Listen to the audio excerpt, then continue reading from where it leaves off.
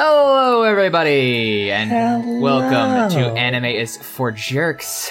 My name is Cass, I'm Alex. and this month we are talking about the film Grave of the Fireflies, directed by Isao Takahata and produced by Studio Ghibli. This is the second time I've been nervous coming into one of these episodes. Really? Yeah, the first time was during the Penguin Highway episode when I was Colonel Right. Aureliano Buendia facing the firing squad. Yeah. Why are you nervous this time? Because we're a fucking stupid joke comedy anime podcast, and this is the saddest movie ever made. Right. Yeah, I hadn't seen it in a long time, and I forgot just how sad it was. I had never seen it before. Yeah, it's fucking bleak. I actually didn't cry. You didn't cry? I didn't cry either, but... Well, you never cry. But I sometimes cry. I think I actually expected it to be more kind of viscerally upsetting. Yeah, no, it's not an upsetting film. Not really. It's just grindingly sad. Yeah. And what struck me, so going into it, I expected it just to be kind of relentlessly brutal, but instead, what struck me most was just how good of a movie it is. It's a very good movie.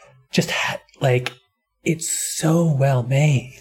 It's brilliant. It's a fucking great movie. So yeah, I guess we should talk about what happens in this movie. So this is a movie about World War II. It's a movie about the end of World War II, or like the last several months of World War II. And it's about a boy named Seita, who is, I believe from Kobe. And the movie is set largely in Kobe and like sort of the surrounding area. And it's based on a short story of the same name, which is based on actual things that happened to the guy who wrote that short story. Yeah, I actually didn't realize that until just a moment ago. Yeah. So this movie begins with the protagonist dying, which is I forgot that it opened like that. I completely forgot that it opened with just, it's September 21st, 1945, I'm dead. Right. And then, so shows this like teenage boy starving to death in a train station, holding a very rusted up can of fruit drops. And then it sort of like blends that with a sort of flashback to just before the firebombing of Kobe. And there are periodic kind of transitions between past and present in a sense. So when Seita dies, you see like the ghost of his sister Setsuko. So therefore, it also basically tells you that she dies as well. Yes, and then she kind of brings him outside of the train station, and they he takes her hand, and they walk to. They get on a train and essentially start kind of traveling through their own past. Yeah, they take the train back in time. And every so often, the film will cut back to their ghosts. And I think the transition always takes place around a death. Yeah. But before we get to that, when the after he dies and after they get on the train, we start back at the start at the firebombing of Kobe, where he and Setsuko are separated from their mother. Yes, their mom goes to hide in a bomb shelter, and Seita is burying some stuff, some like supplies in a hole in their backyard. Food supplies. And so he tells the mom to go on ahead, and they'll catch up because he has to carry Setsuko. Yeah. And then, but by the time they get out, the bombing started, and they can't make it to the shelter. Yeah, and so they're just running around. Stuff is catching on fire. It's horrible. and eventually the bombs stop. The entire town is burning to the ground, and they meet up with a bunch of other people who tell them that they should go to the school because it's been turned into a hospital. And Setsuko has like some like mild eye irritation which they need to get treated, which is why they go initially. Mm-hmm. Yeah. And then they go there and they meet somebody that they know who then is like, "Oh, your mom is in the hospital. You should go see her." And so Sayata leaves Setsuko with this lady. Wikipedia says she's a distant aunt. And they do call her aunt at some point. That woman is her aunt? Not that woman. The other woman that they go to stay with. That woman that's not the same woman? No, they're not the same woman.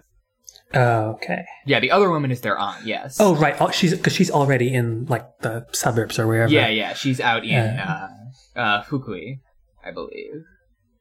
Gotcha. So Sayata leaves Setsuko with this lady, this like neighbor lady, and he goes in, and they take him over to where his mom is, and her mom is just like completely wrapped in bandages.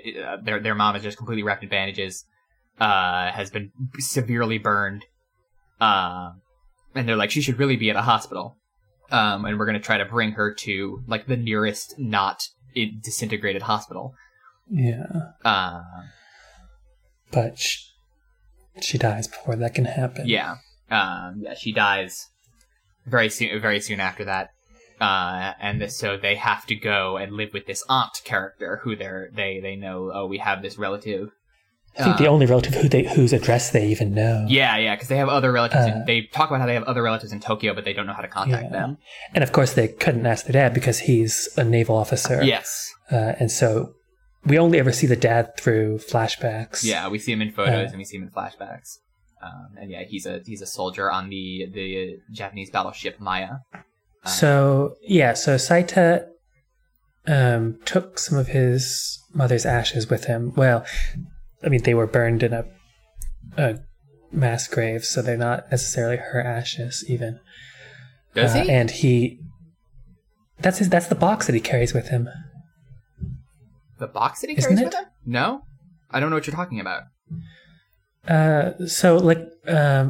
Remember when he first comes to the aunt's house, he puts the box out in the yard before entering. I have no memory of any of this. I have no idea what you're talking about. Oh, how interesting. Yeah, he has a wooden box with ashes in it. I definitely no memory of that. And he leaves it outside. I thought you were talking about the can of fruit drops.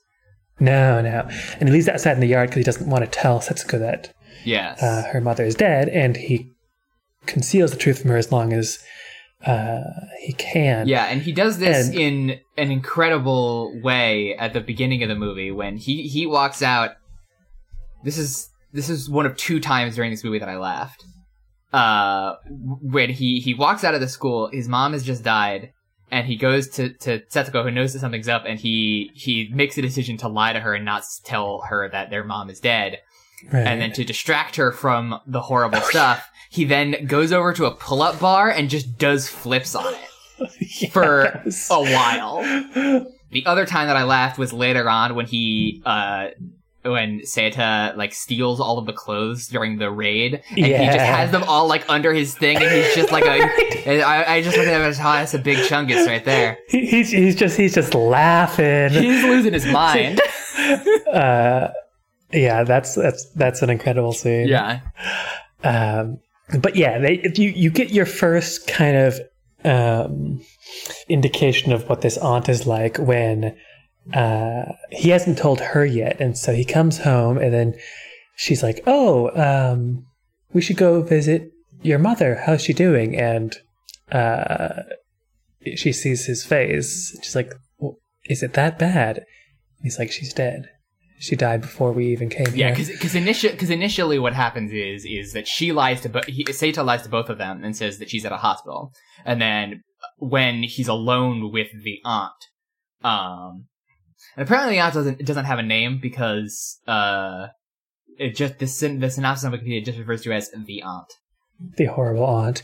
And so when when he tells her that, she goes, "Dead? How awful!" And then just like, that's it. And I'm like, she just gets worse from there. Yeah, so she decides to sell all of their mom's kimonos to buy rice. Yeah. And at first Saita is like super relieved because they have rice again. But then like she takes half of it. Yeah. And Setsuko is immediately like, don't sell our kimonos, those are mom's. Yeah. And then Saita. And then afterwards, she starts going on about how like ungrateful they are for like or at least how ungrateful Saita is for not doing any work to doing enough imperialism. Not doing enough imperialism to bring in the rice. And he's like, it's our rice. You sold our kimonos for it.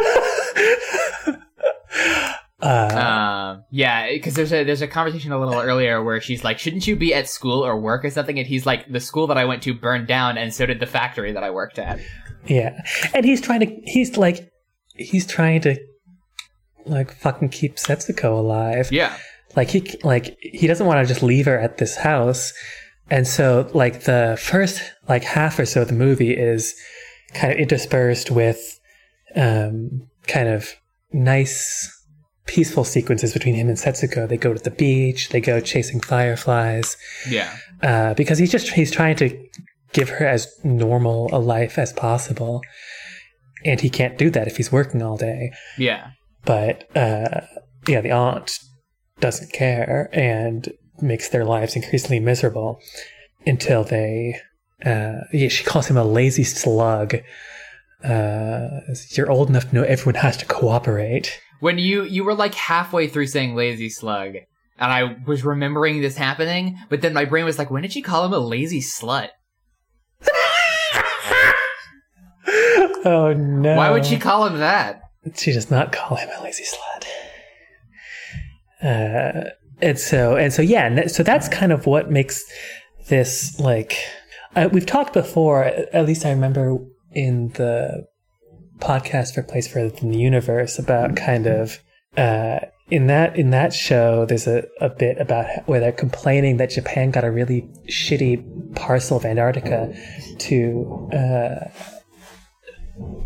for their research. They were complaining. I think it was actually that Japan was not allowed to build official government outposts in Antarctica because of all of the imperialism they did during World War II. Yeah, we were joking about in that episode about like, you kind of deserved it, like a little bit. You did do some fucked up shit. But yeah, this movie does not gloss over kind of Japan's own imperialism at all. Oh no, I don't. All the adults around him are the warmongers, essentially. Yeah, and especially like the aunt, who is sort of portrayed as being, a pretty terrible person. Is the most nationalistic character in the game. In the movie. At one point, he's playing piano for Setsuko, and she walks by the window. She's like, "Don't you realize there's a war going on?" She's like, "This bitch, just shut up." And that's about when they say "fuck this." Yeah. And leave the aunt's house. Yeah, because they get into a fight over food, and then they're like, "Well, fine, we'll just take our half of the rice, and we won't cook it anymore." And then they buy a stove and start cooking their own rice outside. Yeah. Is that is that after the first time he goes to Tokyo and withdraws some of his mother's money? Oh, is that in Tokyo? Well, I don't know, because I'm not sure about the logistics of. Yeah, I'm not sure where that is. At some point, he goes and withdraws his mother's money, and at some point later on in the movie, he'll go and withdraw more. Yeah. I think that's after I think that's why he withdraws money the first time, is to buy the stove. To buy the stove, to buy the supplies, and then they find this kind of. It's an abandoned bomb shelter. Oh, it's an abandoned bomb shelter by the river, and they're just like, let's fucking live here. And yeah, because so after they start cooking their own food with their own rice. And then the aunt is still unsatisfied with this because they don't do that. They elected to leave the dishes in the sink. Oh, right. And Setsuko is crying over her mother not being there. Yeah. And she's like, my daughter and a husband are working for the poor, and how can they sleep with this crying? But they're not her daughter and husband. They're other relatives of hers. Oh, right. Because they're both pretty young. They're both like Seida's age. They borrow a wagon and pile their stuff, and then aunt is like, what's all this? They're like, we're leaving. She's like, oh, it sucks. Goodbye. And we're hitting the bricks. Yeah, and for a moment there, like, there's a pause, and you wonder if she's gonna have like a moment of remorse, but nope. I wasn't wondering if she was gonna have a moment of remorse. I was wondering. So the thing that I thought that they had done was that they had stolen stuff from her, which they didn't do, but that was initially which they do later. But they steal stuff from other people, but I don't think from her specifically. I thought they stole from her later on. I don't know if there's enough information to conclude that fair. The houses that they're stealing from are hers. I think they just steal from random houses. Well, I think there's. We'll get to it, but I think anyway. So they leave and make their little camp in the bomb shelter, and it's so dark that Setsuko is afraid. And so they catch fireflies and bring them in around, like, under the bug net, and so they fill the house with fireflies. And we had, like, they had gone, like, chasing fireflies earlier. Was this when he brought her out because she was crying, or a different? I think it was a different time. But he's trying to distract her, and so he catches a firefly and shows it to her, and then she takes it and kills it because she doesn't. she squeezes it too hard, and this time when they're catching fireflies for their house, you know what's going to happen. They fill the house with fireflies, and in the morning they're all dead. Yeah, and then Setsuko Seita wakes up, and Setsuko is like digging a grave for the fireflies, the titular grave for the fireflies, and she says, "Yeah, they need a grave like Mama does." And then she tells Saita that the aunt told her that their mother is dead. Yeah. So I think that's the first time Saita cries. Is it? So now things are starting to get a little desperate. Yeah, Saita starts stealing food from farmers, and then during air raids, he steals from houses when everybody's in the shelters. Yeah, it starts. Yeah, they dive into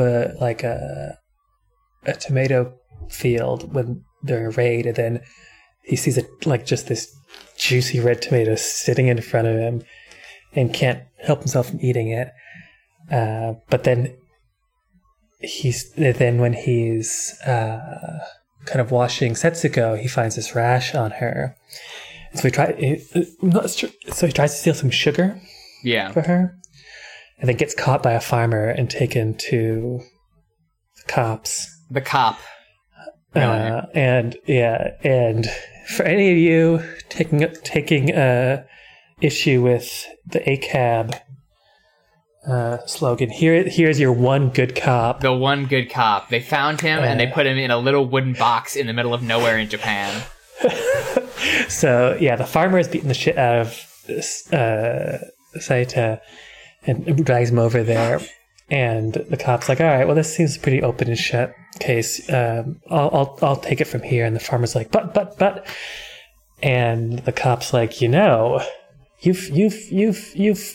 really beaten the shit out of this guy. You've roughed him up enough. This could even be assault, and clears the farmer off and gives Saita some water, but.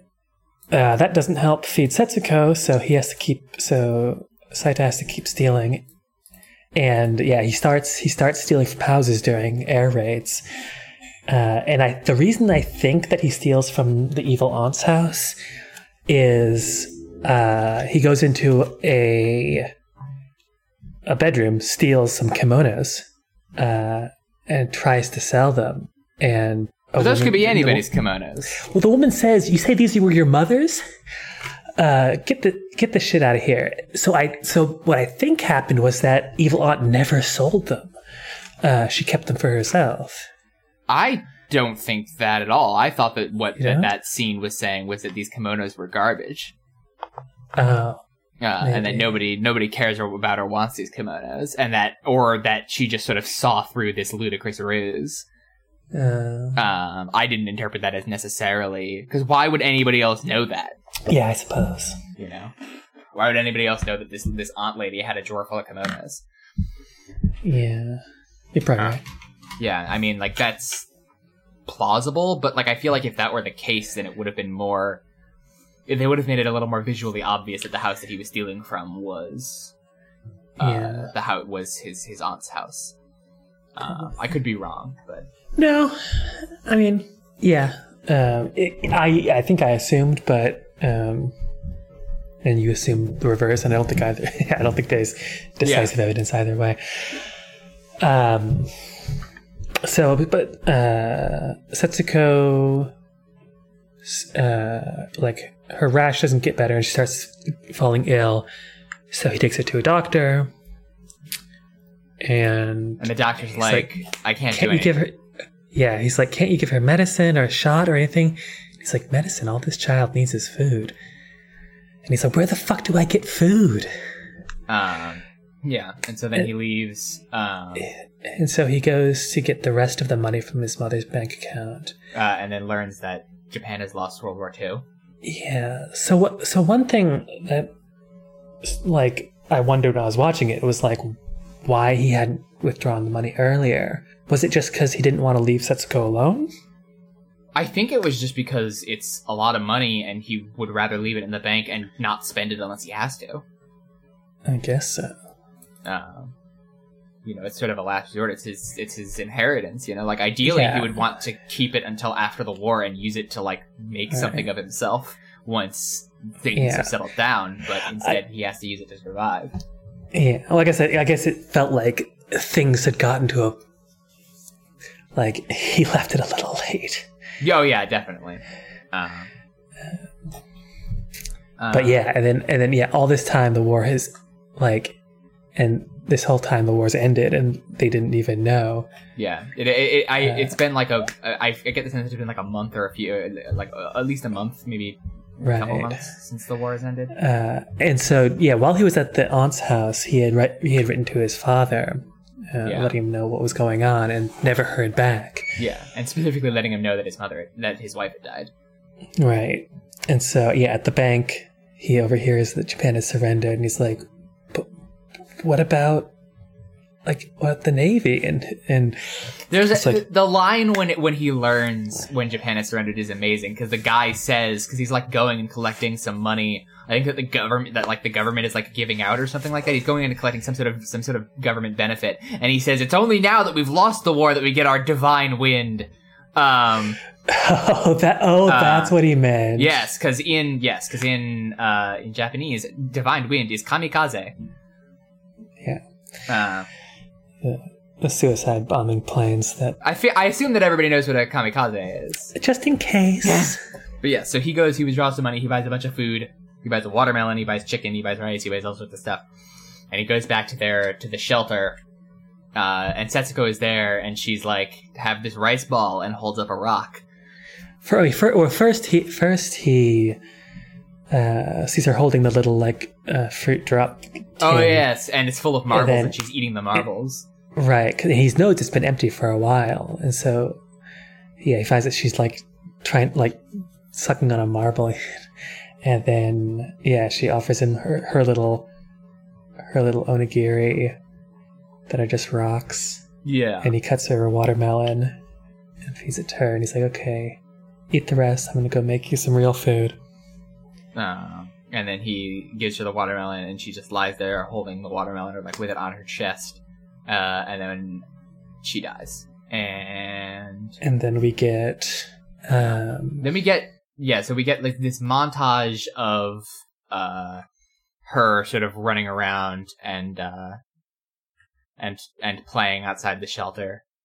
Or like all her alone, ghost all alone. Which I thought was interesting. Yeah. Because it's her ghost. Yeah. Right. Yeah, because it's all like, or it's because she sort of like fades in and out like a specter. Yeah. And then we get the world's worst like funeral practitioner, where this dude, oh god, where he like goes to like buy like stuff to like perform like build a funeral pyre, and this guy is just stoked, like he's having a great day, like he's just, and I'm like. And he's just like, the body should be lightly dressed. Use beanstalks for a good fire. Since it's a child, you should do it at a temple. And it's like, dude, stop. He cannot read the fucking room. Yeah, stop smiling. He's like, it's a beautiful day in spite of everything. And then and as he's walking back, like you see all like the rich fucks coming back from wherever they were, like hiding out during the war. Yeah. It's lovely to be back. They're airing out their houses and in their little summer dresses. And just across the river, there's the bomb shelter where... Yeah. And there's... Just across the river is Seta building the funeral pyre. And so, so he burns her, and then... Yeah. He takes her ashes and puts them in the fruit drop tin. And then do we cut to the scene of him looking over Kobe? Yes. We cut to his ghost looking over modern day Kobe. Or 1988 Kobe. So that's kind of the last of the transitions. Between like the ghosts and the past. So obviously the first one is when Saita dies, and then the ghosts get on the train. The next one is when he's carrying his mother's ashes on the train out to the aunt's house, and it kind of pulls, the camera pulls back from where he's sitting to where his ghost is sitting watching him, with Setsuko sleeping on his lap. Then, the next transition is when the aunt takes the kimonos to sell, and Setsuko is screaming to bring them back, and so that doesn't quite follow the pattern of like being a death. But the next one is an air raid, which is but the last two are when Setsuko buries the fireflies, and we get, instead of their ghosts, we get a cut to like some children playing around the abandoned bomb shelter and finding Setsuko's grave. And then the last one is when he burns Setsuko, and then then we cut to their two ghosts finally reunited. So what do you think about this movie? I mean, it's incredible. What do you? Because it's like hard to know what to say. The thing that I think about a lot when I think about this movie is that old line about how there's no such thing as an anti-war film. And there's a bit on the Wikipedia article where it talks about like people analyzing this as an anti-war film, and Takahata saying it's not an anti-war anime and contains absolutely no such message. But also Takahata himself is anti-war in his politics. Yeah. And it is like, so like it doesn't fit into the categories of anti-war movies that quote is about, because it's not really a movie about war itself. It's about people living in a place where war is happening. But for most of the movie, war isn't directly where they are. Right. It is the sort of consequences of war that they're dealing with, not direct fight. Yeah, in a sense, that's how you make an anti-war movie. Because I think the best example of like an anti-war film that's not an anti-war film is Apocalypse Now. Oh yeah, I mean, yeah. If this were the Matrix episode, I could bust out the my copy of Simulacrum Simulation and read the essay in there about Apocalypse Now. Yeah, like Apocalypse Now, I remember there used to be a quote on Wikipedia from Baudrillard that I think got removed about how like Apocalypse Now kind of is an extension of the Vietnam War itself and like reflects it in kind of every way. Yeah. Because like it both kind of represents but also revels in the brutality. Yeah. Whenever I think about Apocalypse Now, I think about this story that my dad told me about a guy that he lived with when he was younger. My dad was in the military for 20 years, and when he was near the end of his time in the military, he lived in an apartment in Buffalo, New York, with this guy who was also in the military, and this guy would many evenings would build like a pillow fort. I think I've told this story before, but he would build like a pillow fort and then hide in it wearing like his army gear and with his gun and watch Apocalypse Now incredibly loudly, like just like room shakingly loudly. And then there was a different incident in which this guy, like there were some girls that they were kind of friendly with who lived in the apartment complex, and they did something to get on this guy's nerves. And so what he did was he commando crawled out of their apartment all the way out into the parking lot and slashed their tires. Jesus Christ. That's what I think about whenever I think about Apocalypse Now, is that guy liked it. Yeah, because there's, like, it's almost unavoidable in representing war like that. It makes it look fucking cool. Yeah, right, exactly. And so that's why this is such a powerful film, is because it refuses to do that and instead looks at the real victims, which are like these innocent children. I forget, it's not the Wikipedia, but it was some blurb that was talking about how they become ghosts because like they're left to die with literally not one fucking person trying to help them. Yeah.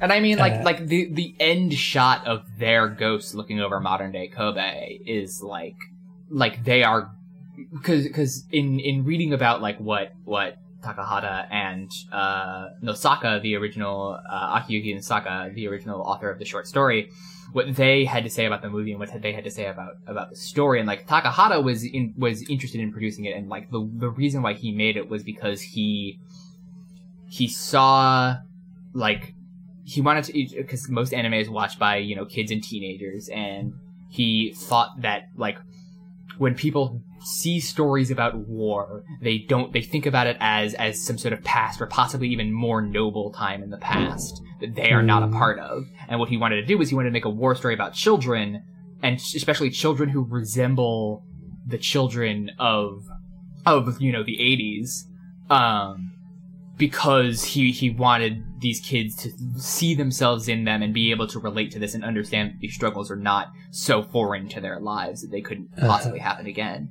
I don't remember. I was on one of the Wikipedia articles either for the short story or for the movie, but I remember reading about like the fact that Seita is kind of an unusual wartime child, because his dad is a soldier, and so they comment on this early in the movie, which is that he has access to supplies and like a sort of amount of food and sort of things that other people don't get, in a way that makes and that means that as the story goes on, like he is less used to the idea of having to survive without those things, and is therefore more similar to sort of contemporary Japanese children than he is to other children from during World War II. Right. Yeah, and so I'm looking over Kobe, at present day Kobe's, kind of like what you said of kind of connecting these children to the present. and maybe also more generally just kind of representing that like the legacy of the war is still something that's kind of needs to be reckoned with. Yeah. Because when I was first like in the first half of the movie, I hadn't quite kind of nailed down what the function of the ghosts were in the story. That's why I was kind of noting down where those transitions occur. Yeah. To try and parse it out. And is there any other kind of aspect to it? Yeah, I mean, I love ghosts. I love ghosts in stories, and I love ghosts as metaphors, because what a ghost is just a thing from the past that's still around in the present. And specifically, it's usually a mistake from the past. You know, a ghost is a metaphor for the things that we have to deal with now that were caused by the mistakes people made in the past. You know, and everywhere on Earth now is, you know, even though this is a very specific story and that it's about a very specific place in Japan, a very specific experience, you know, it's you know, semi-autobiographical in a lot of ways for the author of the original short story, but it has this sort of universal appeal and universal power as an anti-war story, because I think every country on Earth has to contend with this. Everywhere on Earth has to contend with the ghosts of specifically war, of specifically, you know, having done things that were bad, either in the name of something that was good or in the name of something that was also bad. Right. Yeah. Like that's another kind of reason why the movie does not focus at all on the actual war or the soldiers, is because, like, it doesn't really matter what they're doing, whether they're justified or not. What we're concerned with right now is the destruction that it has on the children. Yeah, it's what makes it really effective in an anti-war film, as an anti-war film, is that it doesn't like hand-wring about like, oh, well, this was necessary. Oh, well, you know, this war was bad, but there's some hypothetical just war. And it considers, like, just in the absence of, like, what are the justifications for this war? Why are we fighting? What is any of this? It doesn't really care about any of those things. Right. And that's in part because it knows the justifications are bad, you know. But also, it's just like, it doesn't matter. This still is garbage. Right. And so no matter what your take on the war, you still have to contend with the ghosts. Yeah.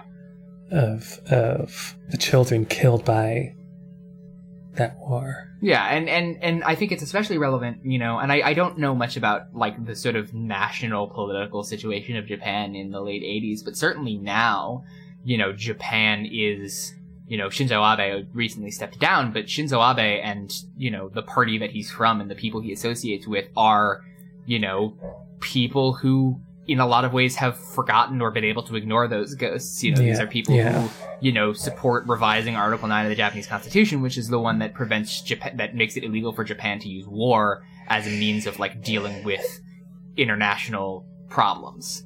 And are just kind of virulently nationalist in other respects. You know, and it is, I think a lot of people, especially people like Takahata, who are old enough to remember the war, you know, and people like Nosaka, who are old enough to remember the war, although Nosaka's dead.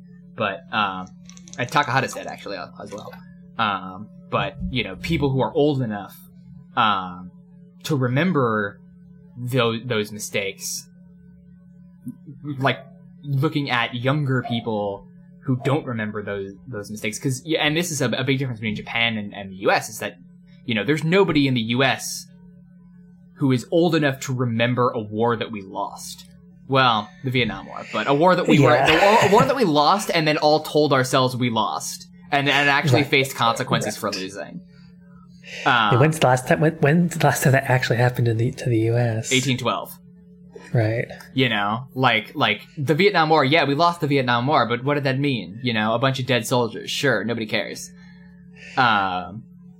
You know, like nobody in the U.S. cares about, no matter how much they say they do, they don't care about anybody who died in the Vietnam War. You know, not the soldiers and certainly not any Vietnamese people. You know, whereas like when Japan lost World War II, that's, you know, it's a radical shift in the way their society was organized, you know, and a radical re-examination of whether or not the cause they were fighting for was just, and a radical re-examination of their own nationalism, you know, in a way that the United States has not had to reckon with in any living person's lifetime. You know, like we have in the past and continue to do incredibly fucked up shit in wars and also not in wars. But just across the board. But we are very good at not examining any of it. Yeah. Here's the line from the Wikipedia article on the short story, which says, talking about Nosaka. He added that he wished to play Seita, the main character, in an idealized situation. Nosaka said that he himself admitted such a scenario until 14, and then had to grow up very quickly, becoming worse off than the other children. So Saita's kind of sudden kind of loss of status mirrors that loss of status that Japan had post-war. Yeah, this loss of status, this reckoning, and this because I think that more connects with what the thing that I was saying earlier about, you know, Takahata wanting this to be a story that like young people could relate to, could imagine themselves in Seita's place. And I think it's definitely easier to imagine yourself in Seita's place than it is to imagine yourself in the place of a lot of war movie protagonists. Oh, for sure. Yeah. Is the best movie watch going to be the shortest episode we record? Yeah, like I don't know. The other thing about this movie is that it's very short. It's like it's 89 minutes. You know, it's same as Ghost in the Shell. Same as what? We managed to bring a Bible passage out of that. Come on. Oh yeah, we did talk for quite a while about Ghost in the Shell. Yeah, go listen to our Ghost in the Shell episode. Get your Bible fix. Sorry, what were you saying? I have no idea. I do feel like there's a lot to talk about, but also I feel like it's a lot of it is sort of historically contextual in a way that I'm not prepared for.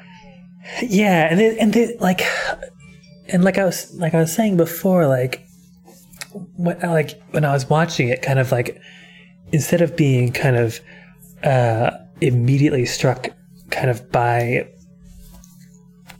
kind of like a visceral kind of emotional spots, I was immediately struck just by the technical brilliance of the film. Oh yeah. And so I took little notes on kind of these minor things, like how they do transitions. Like there's a point of Setsuko crying about the kimonos, and then it actually cuts in the middle of her crying to the dinner scene when they're eating the rice that they got from inside the kimonos. That cut as well. It's a really good cut. And yeah, all these little things.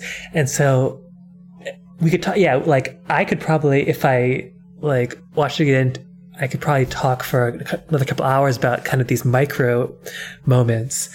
But for the thing as a whole, it was just like, it's a movie. It reminds me a lot of Akira in that it's a movie that was made, but even more so than Akira, it's a movie that was made in a period when Japan had more money than it has ever or will ever have, and by the greatest animation house to ever come out of that country.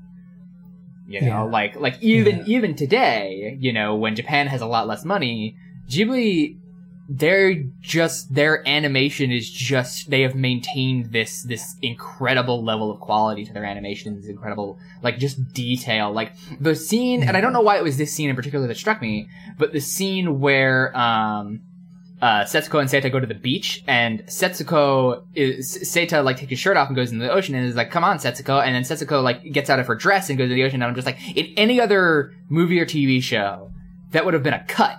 But instead, they bothered to animate her, like, taking the dress off. Oh yeah, taking off her little kind of pants as well. It was so like, just like drawing that scene out. Yeah, it was so deliberate and just like Like this and sort so of beautifully rendered. this sort of detail that you would just never see anywhere else. Yeah. A number of times it struck me in ways that it doesn't usually strike me watching anime. Just like animating like expressions and like physical movement in like her taking off her little dress when she is pulling her little purse out of the front of her smock. Yeah, there were so all many these minor scenes things that were so. That when I watched them, I was just like, that must have been a pain in the ass. Yeah, that must have sucked to draw that. And like kind of the cinematography too, like the scene that made you bust out laughing, where he's doing spins on the pull-up bar, like the framing for that that shot was just brilliant. It's really great because it's both very funny and also like really uncomfortable and haunting. There's a lot of like negative space in the shots, like and they're facing away from each other. He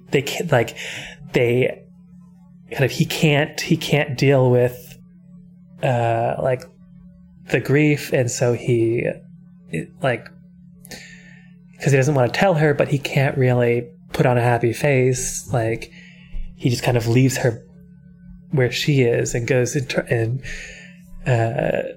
starts spinning. Like that's the thing, is that it's a very strange thing to do in that situation, and the fact that it doesn't work at all, and he just keeps doing it for way longer than you would expect that scene to go on. Right. He just keeps doing it. The last anime that kind of like I kind of had a very conscious made conscious notes of its cinematography was actually a pretty crummy one. We've been wondering if we should watch an actually bad anime. This was My Hime. Is this weird quasi-mech anime? Pretty much garbage, except it had some moments of like surprisingly good like shot composition. I'm looking at the Wikipedia article right now, and I was wondering, this movie looks weird to me. Like something about it looked off. And the thing that looks off is that the outlines for all of the characters are drawn in brown instead of black. Wait, which one are you looking at? Grave of the Fireflies. Oh, interesting. I thought you were talking about My Hime for a second. No, I was just thinking about the animation. Got it. Oh, that's very interesting. Yeah. And like it contrasts a lot less well, and so there's a lot of scenes where like it's strange. It makes the whole movie feel like it's out of focus or something. But like not out of focus, but like the same sort of vibe that you get when you look at a photograph or a video that's slightly out of focus, but without the obvious source of it being out of focus. Yeah. Sorry, I found this Polygon article about Takahata, and there's just this gif of cutting the watermelon over and over that I got mesmerized by for a second. Good. He says apparently he hated that shot with the watermelon, and so when he decided to include another melon cutting scene in what became his final film, Tale of Princess Kaguya, he had his animation team bring knives into the studio. He demanded that the animators slice into melons again and again, learning with their own hands how quickly and in what way exactly the blade enters the fruit, grasping every detail before they would be allowed to finish animating. The completed scene is patient and purposeful. The melon cutting takes up only a few seconds. The film took 8 years to make. I remember that fucking melon cutting scene from the Tale of the Princess Kaguya. That he did his job. Yeah, I remember that. It's a very deliberate melon cutting. But yeah, we might link the show notes about kind of Takahata's legacy and how much of an absolute nightmare he was to work with. Yeah. Yeah, he like that's also the weird thing is that Takahata as like the sort of dark horse of Ghibli. Right. You know, because like this is probably his most well-known movie, out of the Ghibli catalog, and like you know the other stuff that he's done with Ghibli is like you know The Tale of the Princess Kaguya, which is definitely a B tier Ghibli, and Pampoko, which is like a B tier Ghibli. Tanuki testicles. Yeah, so just a bunch of nuts jokes. Let's see. He has another like non-comedy that's supposed to be very good. Which one is it? There's Only Yesterday and Winter Days. Yeah, Only Yesterday. Maybe we should watch that sometime. Maybe put it on the list. All right, I will. Speaking of the list, though, well, do you have a book to recommend? I suppose I do. I was trying to think of something that I could even like remotely kind of link to this film, and I don't think there really is anything.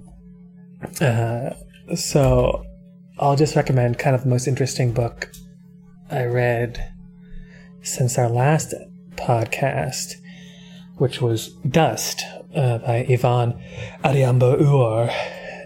It's about Kenya broadly, more specifically about this one family, and begins with the death of the son of the family, and it primarily follows his sister Ajani as she tries to figure out how he died, and she hadn't seen him in years, and so she's trying to figure out like what had been happening to him and what he'd been doing between when she last saw him and when he died, and then also connects the father and his role in the independence movement in the late 60s and 70s, and how kind of the legacy of that kind of extremely imperfect revolution is still haunting Kenya, because it takes place in 2007 during there was a contested election that ended up exploding into like ethnic violence and left like hundreds, thousands of people dead. But yeah, it's like the way the book is written, it's so interesting. Like it took me forever to finish it because it's like so kind of densely poetic, I want to say. So like the style is extremely interesting, and like it wasn't. A lot of books I recommend are ones that like just like grabbed me so hard that I just like read through the whole thing. But this one took quite a while, but it was so weird and so interesting. So it's Dust by Ivan Adhiambo-Ure. All right, I warned you before this that my recommendation is going to be really stupid. Hell yeah. Probably not for the reasons that you think, because so when we were when was it that I said that I wanted to recommend The Great Gatsby, but I couldn't. It was when we were watching was it when we were watching Kiss on the Slope? Probably. I think so. I don't remember. That sounds right. I don't remember. But I really wanted to recommend The Great Gatsby, but I didn't because everybody there was The Great Gatsby. I'm about to recommend the book that everybody's already read, which is but it's the only thing that I can think of when I think about this movie, which is Slaughterhouse-Five by Kurt Vonnegut. So Slaughterhouse-Five is one of my favorite books. I haven't read it in a while. I've been planning on rereading it recently, but I fucking love Slaughterhouse-Five. It is so good. If you perchance have not read Slaughterhouse-Five, it is. So it's a book. So it's like a semi autobiographical novel, about, this guy named Billy Pilgrim, who is a chaplain's assistant in World War II and hates war and is bad at fighting. Alright. It's a lot, because it's fairly simple to explain the book's plot chronologically, but that's not what the book is about. So the first chapter of this book is Kurt Vonnegut as the author telling you about how he came to write this book, like semi-fictionally. And then the second chapter begins the actual narrative. And the book, if I recall correctly, the first line of the book is "All this happened more or less," which is one of the great opening lines of a book. And then chapter 2 begins with another great opening line, which is "Listen, Billy Pilgrim has come unstuck in time." And so Billy Pilgrim it's told in third person, like by an omniscient narrator, but definitely sort of from his perspective or focusing on him. And for him, he experiences time non-linearly. And so he is constantly jumping around from the past to the present to the future of his life, and experiences things in a sort of random and chaotic order, which is basically a metaphor for post-traumatic stress disorder. And the experience of flashbacks, which the name post-traumatic stress disorder did not exist when the book was written. So Kurt Vonnegut did fight in World War II, and like the protagonist of Slaughterhouse-5, he was captured by the Germans and then interned in the basement of a slaughterhouse in Dresden. And much like Billy Pilgrim, he was told by his guards and by the other prisoners that they were in a pretty safe place and that they should feel like they were lucky to be where they were because there was no reason for anybody to attack Dresden. It had no strategic importance whatsoever. And then, as many of you probably know, Dresden was firebombed and the whole city was basically completely destroyed. And Slaughterhouse-5 is nothing like Grave of the Fireflies because it's fucking hilarious. It is a very, very funny book. It is, but it's just the darkest, blackest comedy that you can possibly imagine. It is a book about, it is first and foremost an anti-war novel. It is a book about how war is stupid. And it's also a book about survivor's guilt, you know, and Billy Pilgrim is Kurt Vonnegut did spend most of his time in Germany as a prisoner of war. But, Billy Pilgrim sort of amps up that level of survival's guilt of, like, not having to kill anybody even further in that he was a chaplain's assistant and so would never have had to kill anybody anyway. But nonetheless, he feels immensely guilty, about what happened to him during World War II. And that sort of brings in the other thing that the book uses its nonlinear plot to talk about, which is hard determinism. So, specifically Billy Pilgrim developing a philosophy of determinism in order to absolve himself of any guilt. And so he is abducted by toilet plunger-shaped aliens called the Tralfamadorians. God, this book... I've read this ages ago, but I forget the details. So thank you for he's abducted by toilet plunger-shaped aliens called the Tralfamadorians, who tell him about the Tralfamadorian worldview, which is that Tralfamadorians are fourth-dimensional creatures, and so they don't see things the way that humans see them as like time happening all one moment after another, but they can see all of existence all at once and can like scrub it back and forth like a QuickTime movie. But like they see everything at once. And this is sort of a way for Billy Pilgrim to get out of his guilt.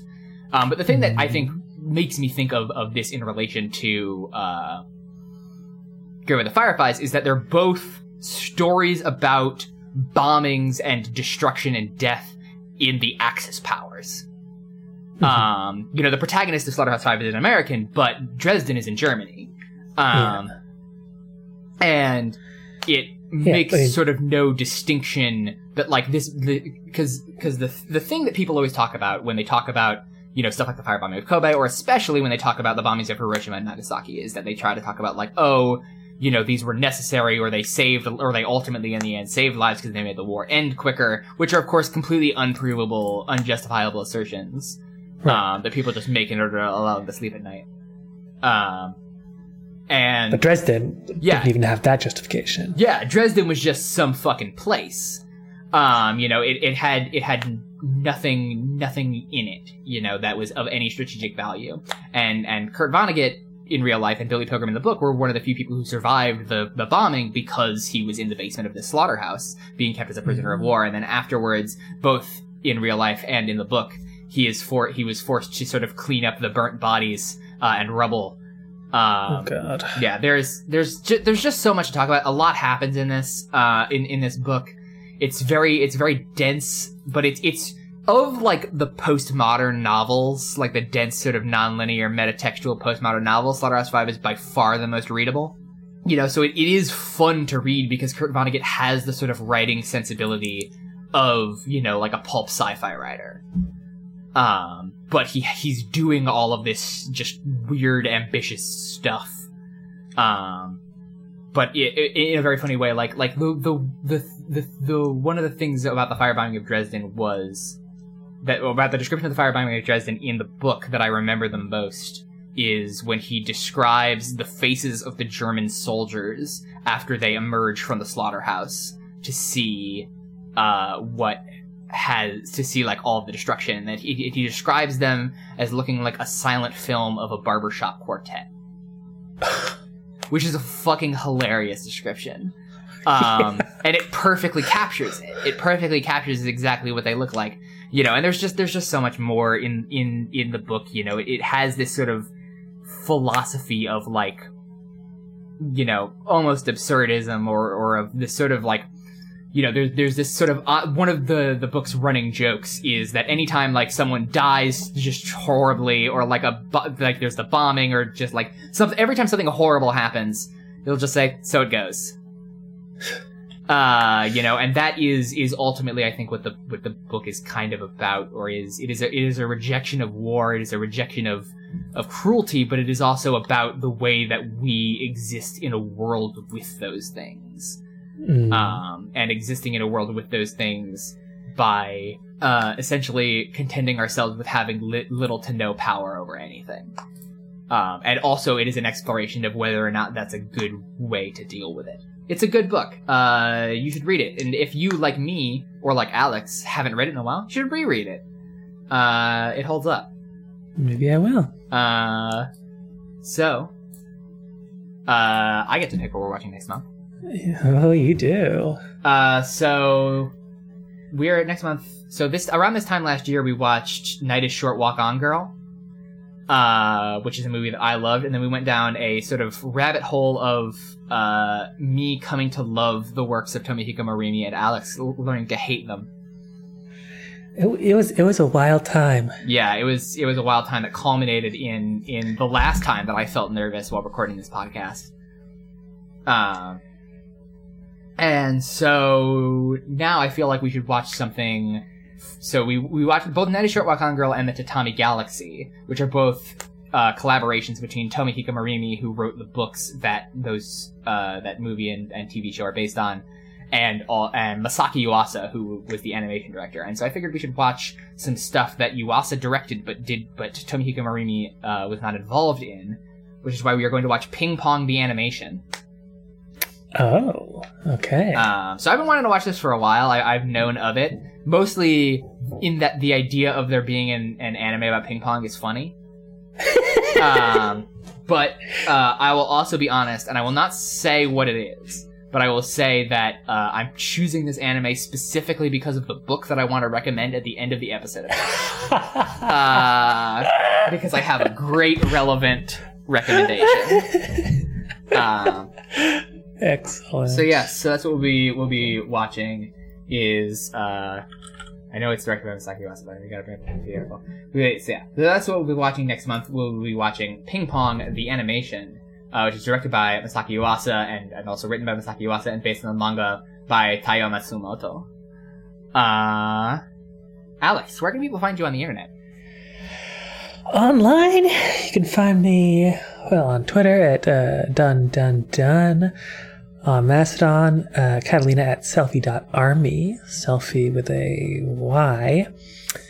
I sometimes stream on twitch.tv/miss_input. I sometimes stream on trash.cloud. I sometimes stream on dios.bimbo.systems. Just kind of check all of those every night and hope. Keep them all open constantly. Get 3 extra monitors to put up in your house to have those on them at all times. What about you, Kaz? You can find me on Twitter at prophet_goddess. You can find me on Mastodon at prophet_goddess at skeleton.cool. You can buy video games that I've made at prophetgoddess.itch.io, no underscore. And you can watch me stream at twitch.tv/prophet_goddess. And you can find the show on Twitter at AnimeIsForJerks. You can find the show on Mastodon at AnimeIsForJerks at skeleton.cool. You can email us your thoughts on this show or this episode or the next episode or anything at all at animeisforjerks@gmail.com. We got 0 emails this episode. I just checked Shameful. to make sure. Yeah, send us emails, send us tweets, send us anything about the shows that we watch, or about questions about the episodes, questions about the shows, comments about the shows, videos of you playing ping pong. I suggest that people send in videos of us crying, videos of them crying for this episode.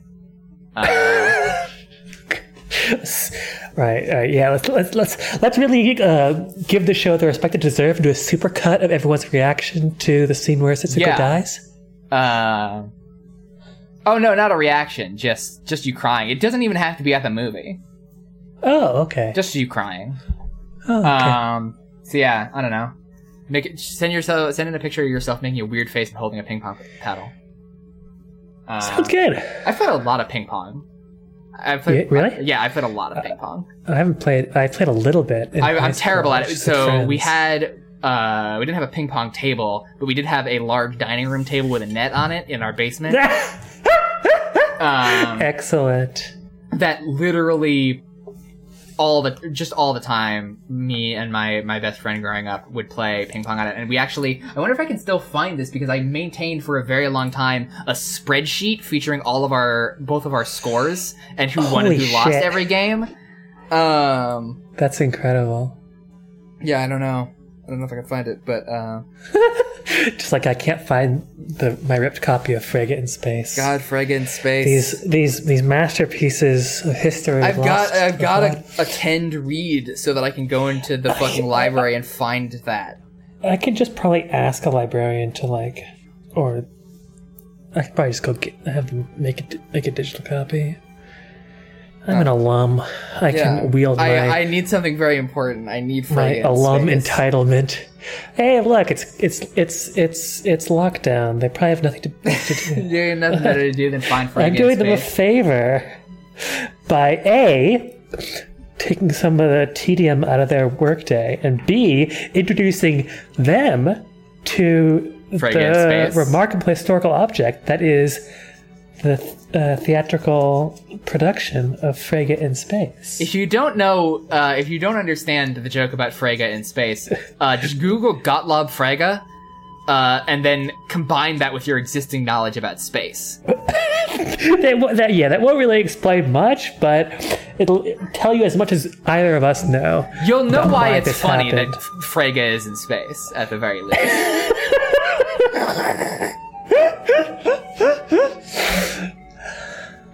Anyway, thanks everybody for listening. Thank you very much. Next month. And remember, Good night. the map is not the territory.